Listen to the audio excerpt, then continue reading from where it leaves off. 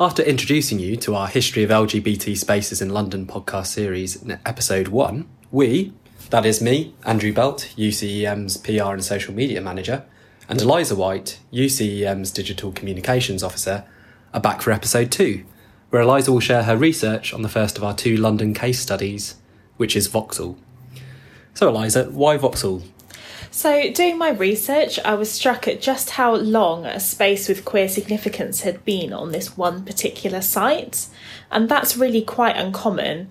And as I had said in the previous episode, it's a real reminder that LGBTQ plus people have always existed. And the first place we're going to look at is Vauxhall Pleasure Gardens. So could you tell me a little bit more about this venue? Sure. So pleasure gardens in general were sort of the pinnacle of nightlife in London in the 18th century. And they weren't a space specifically for queer people. They had mass appeal. And even Charles Dickens wrote about the Vauxhall Pleasure Gardens. So the Vauxhall Pleasure Gardens opened in 1729 and its design sort of lent itself to private rendezvous. So it has these ornate archways and you can still see these now because the railway runs across them. But they were really quite private and that's why it was so popular as a meeting place for queer men. And it seems like this was a known fact, but one that wasn't particularly talked about so much at the time. It was just generally accepted. However, from the 19th century, which is a time that we often consider to have more prudish sensibilities, although I don't know how fair this generalisation really is, there were an increased number of complaints about the garden's popularity as a kind of site for meeting for queer men to meet. And magistrates eventually ordered more lighting to be put up at the venue. And this meant that those archways weren't quite as discreet as they used to be. And we can kind of view this as an example of some hostile design. I mean, this is something that we often talk about in relation to sort of homeless deterrence these days. But I think here we can also attribute hostile design to this additional lighting in the gardens.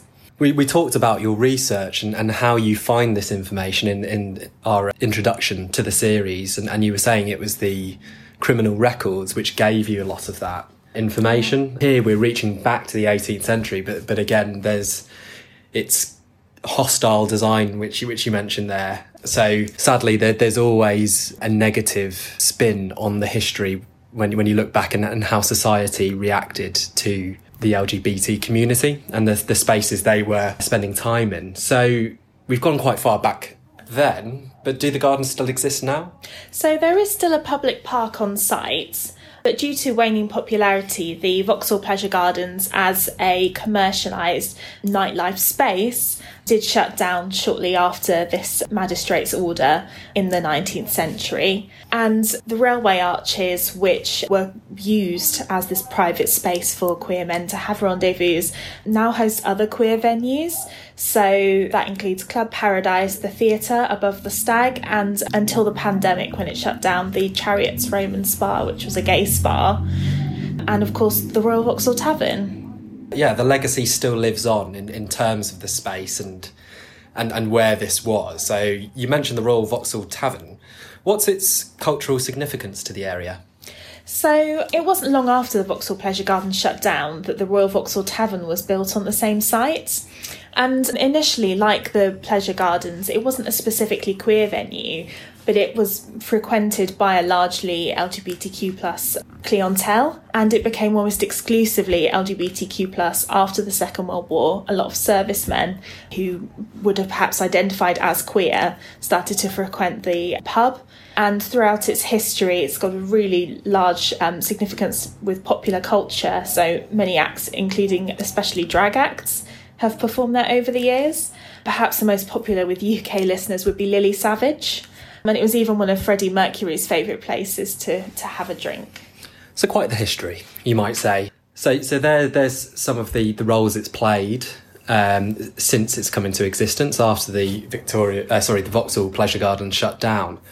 And, you know, there's some good references there, Lily Savage, Freddie Mercury, and the proliferation of drag acts at the venue. But what challenges has the tavern had through its existence? So more recently, in the 1970s and the 1980s, the local area around the tavern underwent huge redevelopments. Fortunately, the venue did endure. It has often been the target of homophobic attacks, including one specifically nasty one by the National Front in 1978. And it's also been the target of police raids. So even after the decriminalisation of homosexuality, the police would raid the tavern, citing obscenity laws as the reason for the investigation.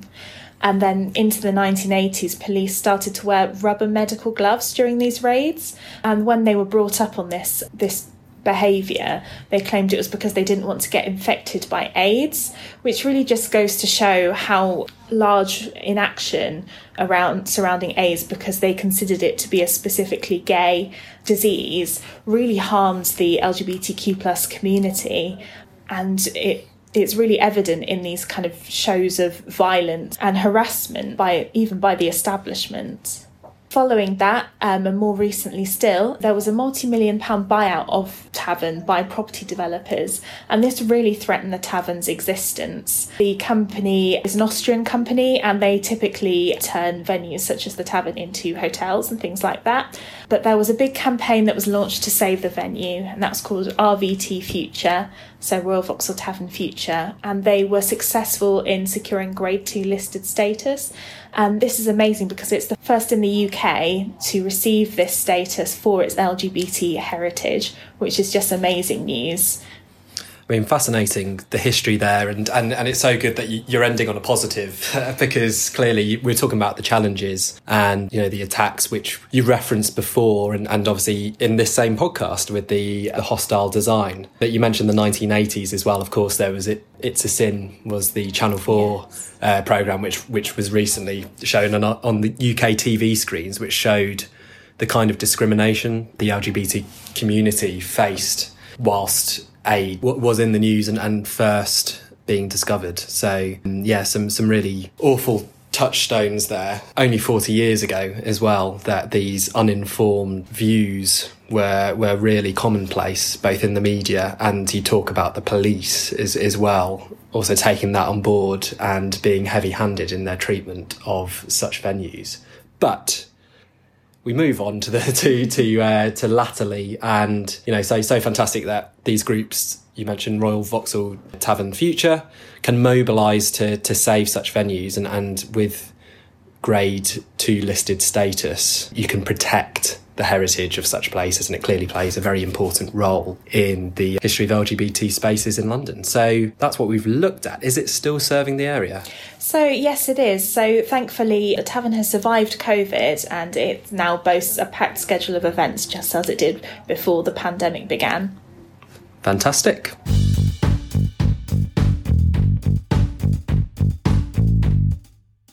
So we've heard from Eliza about the history of the Royal Vauxhall Tavern, some of the challenges it has experienced through its lifetime, and finally confirmation that it is still serving the local community. And on that note, I'm delighted to be joined by the Tavern's CEO and Managing Director, James Lindsay. Hi, James. Good morning to you. So after a long and distinguished career in shopping centre management, James was appointed into his current role in 2014. So first of all, I want to ask, how did you first become involved with the Royal Vauxhall Tavern? So I was interested in Eliza's podcast on LGBT History Month, outlining the difficulties that gay people face in the workplace, particularly in the 1980s. And that actually comes back to me because I actually got dismissed from the Royal Navy for being gay in 1982. And, I got my first job in shopping as a shopping centre manager in 1983 from a very supportive chartered surveyor who was looking after the Cameron-Toll Centre in Edinburgh. Coupled with 3 decades in the shopping centre industry at Meadowhall, Trafford and Westfield, where I looked after their portfolio of 10 shopping centres. So in 2001, I came to London to join Westfield, and not having been to Royal Vauxhall Tavern, I bought my first flat just a very short distance across the way. And for 2 years, I didn't come anywhere near the building, but knowing what it was. And a friend of mine came from Alicante for a weekend and said, "Come on, James, get your dancing shoes on, we're going." And of course, I landed over for a Sunday afternoon of cabaret and for a little bit of a dance. And 2 years later, I went and bought it at auction. Fantastic. Wow. It really touches upon a lot of things we're finding out through this series in terms of the discrimination experienced by the LGBT community. And shocking that as recent as 1982, you can be talking about the Royal Navy banning you for being gay, which is just shocking in this day and age and any age, really. Thanks for running through that. So how different is it being involved with the Royal Vauxhall Tavern compared to your previous roles? Well, interestingly, it's been like one of the key industry leaders, having shaped the shopping centre industry back in terms of the new generation out-of-town shopping centres. Helped to pioneer change to the Sunday Trading Act in 1994, reporting in at board level for a £5 billion 10 shopping centre portfolio, a £450 million P&L is very different, like to owning your own company.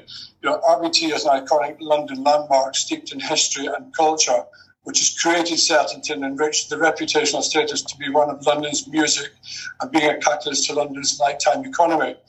But even over my 30 years in the shopping centre industry, there's only been one of my employers who've been very supportive, knowing about in terms of my personal circumstances, and that was the guy who owned the Trafford Centre. Everybody else, it's been a problem for them. We heard about experience which were more general when we had our introduction, but to hear it firsthand from yourself and the challenges you faced just to be yourself and to be accepted, both the Navy and in the shopping centre industry is well, with the exception of Trafford, you say. Sorry that you've had to experience that. And whilst we're talking about challenges, I mean, with the RVT, what challenges have you faced during your tenure? And linked to this, what have been your greatest achievements in the role, would you say? Yeah, sure. Look, when I first became involved with it back in 2005, it was a venue which was only open 2 days a week, Saturday and Sunday. When we paid the 1.25 million to buy it at auction, we then went to 7-day trading. I was very much involved in the initial period, but it was a 50 GB partnership, but having two people at that level in the company didn't really work all of the time. So I carried on back doing my shopping centre and commercial work. And coming around 2012, the RVT GB partnership was becoming problematic. It had experienced 6 years of consecutive losses. The two directors couldn't agree on the direction the company was going. And I stepped in and forced the freehold sale and retain the leasehold interest. Just shortly after that, RVT in 2014 was made an asset of community value. It was Grade 2 listed in 2016 and it had sui generis status awarded in 2017. But over my tenure, I've been able to stabilise the company and put in place the most diverse events programme to cover all our community, embracing the trans and the transgender and marginalised groups across our community, and now have artists been given a platform, to showcase their work. And together with that now, RVT is a preferred venue of choice by many leading international artists, including Belinda Carlisle, Mucha Bena, Gabrielle, Bucks Fizz, 3 Degrees, Sonia, Misha Paris, Toya, many, many more. And that's the stature which the venue now enjoys. I mean, that's great. You've been able to bring in your shopping centre management to stabilise the RVT. And also, it's interesting when you were saying about how you went first, have an evening at the RVT, and then later you've become involved and taken it on as a business. So, I mean, what does the Royal Vauxhall Tavern mean to you? And going further, why does it matter from a cultural point of view? Sure. Well, when I first came here on that Sunday afternoon, I wasn't really sure what to expect. I used to go past on the Sunday afternoon for my Indian takeaway meal. That was my treat when I first joined Westfield. We're getting into all of that big commercial portfolio. When I came here on the Sunday and the atmosphere I'd gone to gay clubs and bars across the UK throughout my life really, but when I came to RVT, the atmosphere which hit me when I came in here, with the cabaret and the community sense and the community feel, it absolutely just blew me away. I'd never experienced anything like it in any venue I'd been in before. And I put it down to, just to my first visit. And then after a couple of visits, it it was a consistent message that kept coming back to me about just in terms from a cultural aspect and historic aspect in terms of what RVT meant to so many people. So in the early 1980s, it was known as the Palladium of Drag. You had like Lily Savage here, where this was the platform of Paul O'Grady getting in to launch his career, and of course been very successful from that. And RVT has assisted so many people along the way and been able to do that in its own perfect way. So that's really what it means to me in terms of which I think we do to the best of our ability here. It's great that when you're describing what it means to you, would you say this is the most passionate you've ever felt in a role? I think it's the most comfortable I've ever felt in a role, Andrew, because when you're in the shopping centre world, in the commercial property world, even if you look at, as an example, many of the company portfolios out there, the men in suits in terms of, it is a very straight environment. For you to try and make your mark and be recognised, to be taken seriously, is quite a challenge. And I got that opportunity at Travel Centre with John Whittaker. He was very accepting of what was going on. Westfield less so, but, Westfield gave me the platform from the commercial aspect to be able to put the building blocks in place for RVT. And I think to be able to sort of stabilise the company and to turn it around and to put £1 million in turnover, to make it a £2 million a year company with six-figure pre-tax profits, which is never enjoyed before, I think without that commercial experience, it never would have happened. Just briefly rolling back on the shopping centre side, it's quite concerning to hear that you don't feel, with the one exception, you were made to feel too comfortable to be yourself. Are things better now than when you left Westfield? Oh, well, listen, with RVT, I mean, we said we create our own destiny here, as owner and CEO in the company, we've got to embrace the changes. RVT has created the programme of events to include all parts of our community, and to be able to embrace all of that in a very proactive way. We're the only venue in the UK which has got a set of rules in place in terms of making sure that when people come here, everybody's treated with respect. And a lot of people use that now as the beginning point to be able to make sure that from an acceptance point of view that it happens, and it happens very well. And that how things should be. It seems so obvious, but it's crazy that there's been so many challenges and continue to be challenges for that to be the case and to be universally the case as well. So just back to RVT, I mean, what plans do you have for the venue moving forward? So we will continue to improve our events programme, despite the effects of COVID and the devastation really the hospitality industry has faced over the last 2 years. RVT has bounced back in a much stronger position than we were at our peak trading pre-COVID. So our business model must be right here, Andrew, and I think we've got to continue to build on that and to ensure the acceptance in moving forward. And I suppose there's a lesson there for many LGBT venues across London and across the UK that they have got to be operating and providing what people want. And that's how I'd like to close as well, to kind of take a look at the wider picture. We're obviously focusing on London. So I wanted to ask, with the rise of digital spaces, greater acceptance of the LGBTQ plus community, allied to the rising costs of managing venues in London, what role do you think LGBTQ plus spaces will have in the capital moving forward? And would you say now is the most difficult time for LGBTQ plus venues in London? I think without doubt now is the most difficult time for LGBT venues, but for the hospitality sector across the UK. As the business recovery programmes bounce back, some are doing it better than others. I'm glad to say that we are back up there very quickly again. But in order for LGBT venues to survive, I think they need to provide what the community wants. I don't think you can stigmatise yourself with one particular aspect of being drag or whatever. With RVT, we do cabaret performance and club night, and it's those three areas that really, I think, set us apart from other areas. And for any venue to survive now, I think in terms of diversity and culturally, I think everybody has to look at what they are actually providing as part of that business model.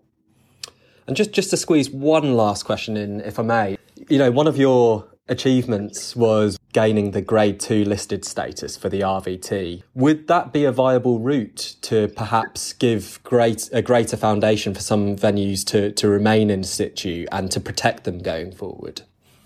Well, actually, Andrew, I wasn't part of the Grade 2 listing status, and, I've never been about the building, and I've always been very open and very honest about it. I've always been about what happens inside the building, which is why in 2018 I embarked upon the new 20-year lease. The Grade 2 listing status is there, but as long as my lease is in place and I'm around at RVT, I think the history and the culture of the LGBT community will be protected.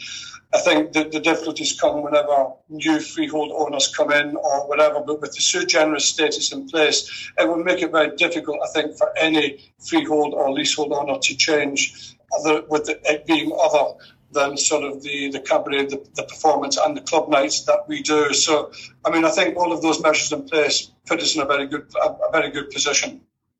That's great. Apologies, that was my fault for not linking up the dates and achievements there. But yeah, certainly, allied to the experience which you've added to the RVT, it puts the venue in a very strong position. And I think this could be a really good thing to listen to if there are any other owners of LGBTQ plus venues across London, just as an example of what you can do to retain the status and keep things going in the right direction, basically. Yeah, it's been really fascinating. Thank you for your time, James. And I wish... Just one thing, Andrew. Yeah, go on. I think the thing that makes it slightly different here, as an independently owned LGBT venue, we've got to try harder because, it's about our finance, our personal money and involvement here. It's about our livelihoods.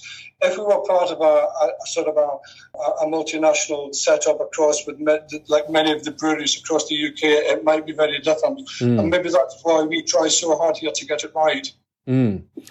Okay, so definitely more so from an independent venue status, which your experience can really be enlightening in that sense. So yeah, I think we've gone into a lot of detail about what you've done during your time with RVT. I've appreciated you opening up about your personal experiences and your previous career background and showing the difficulties which have existed outside of your current role.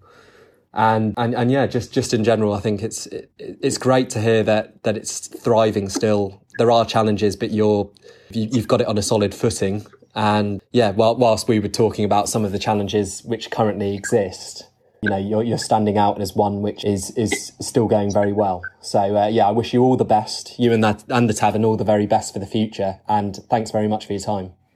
Best of wishes both to you and Eliza, and that's a good move on our part to bring the LGBT History Month into the forefront of people's minds. Thank you. Thank you, James.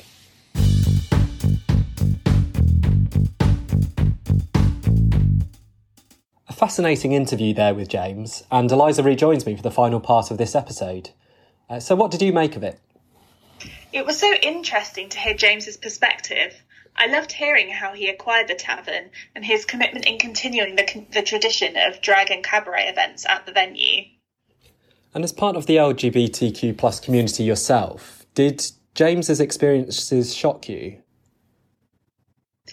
So I have to say that his experience wasn't particularly shocking to me.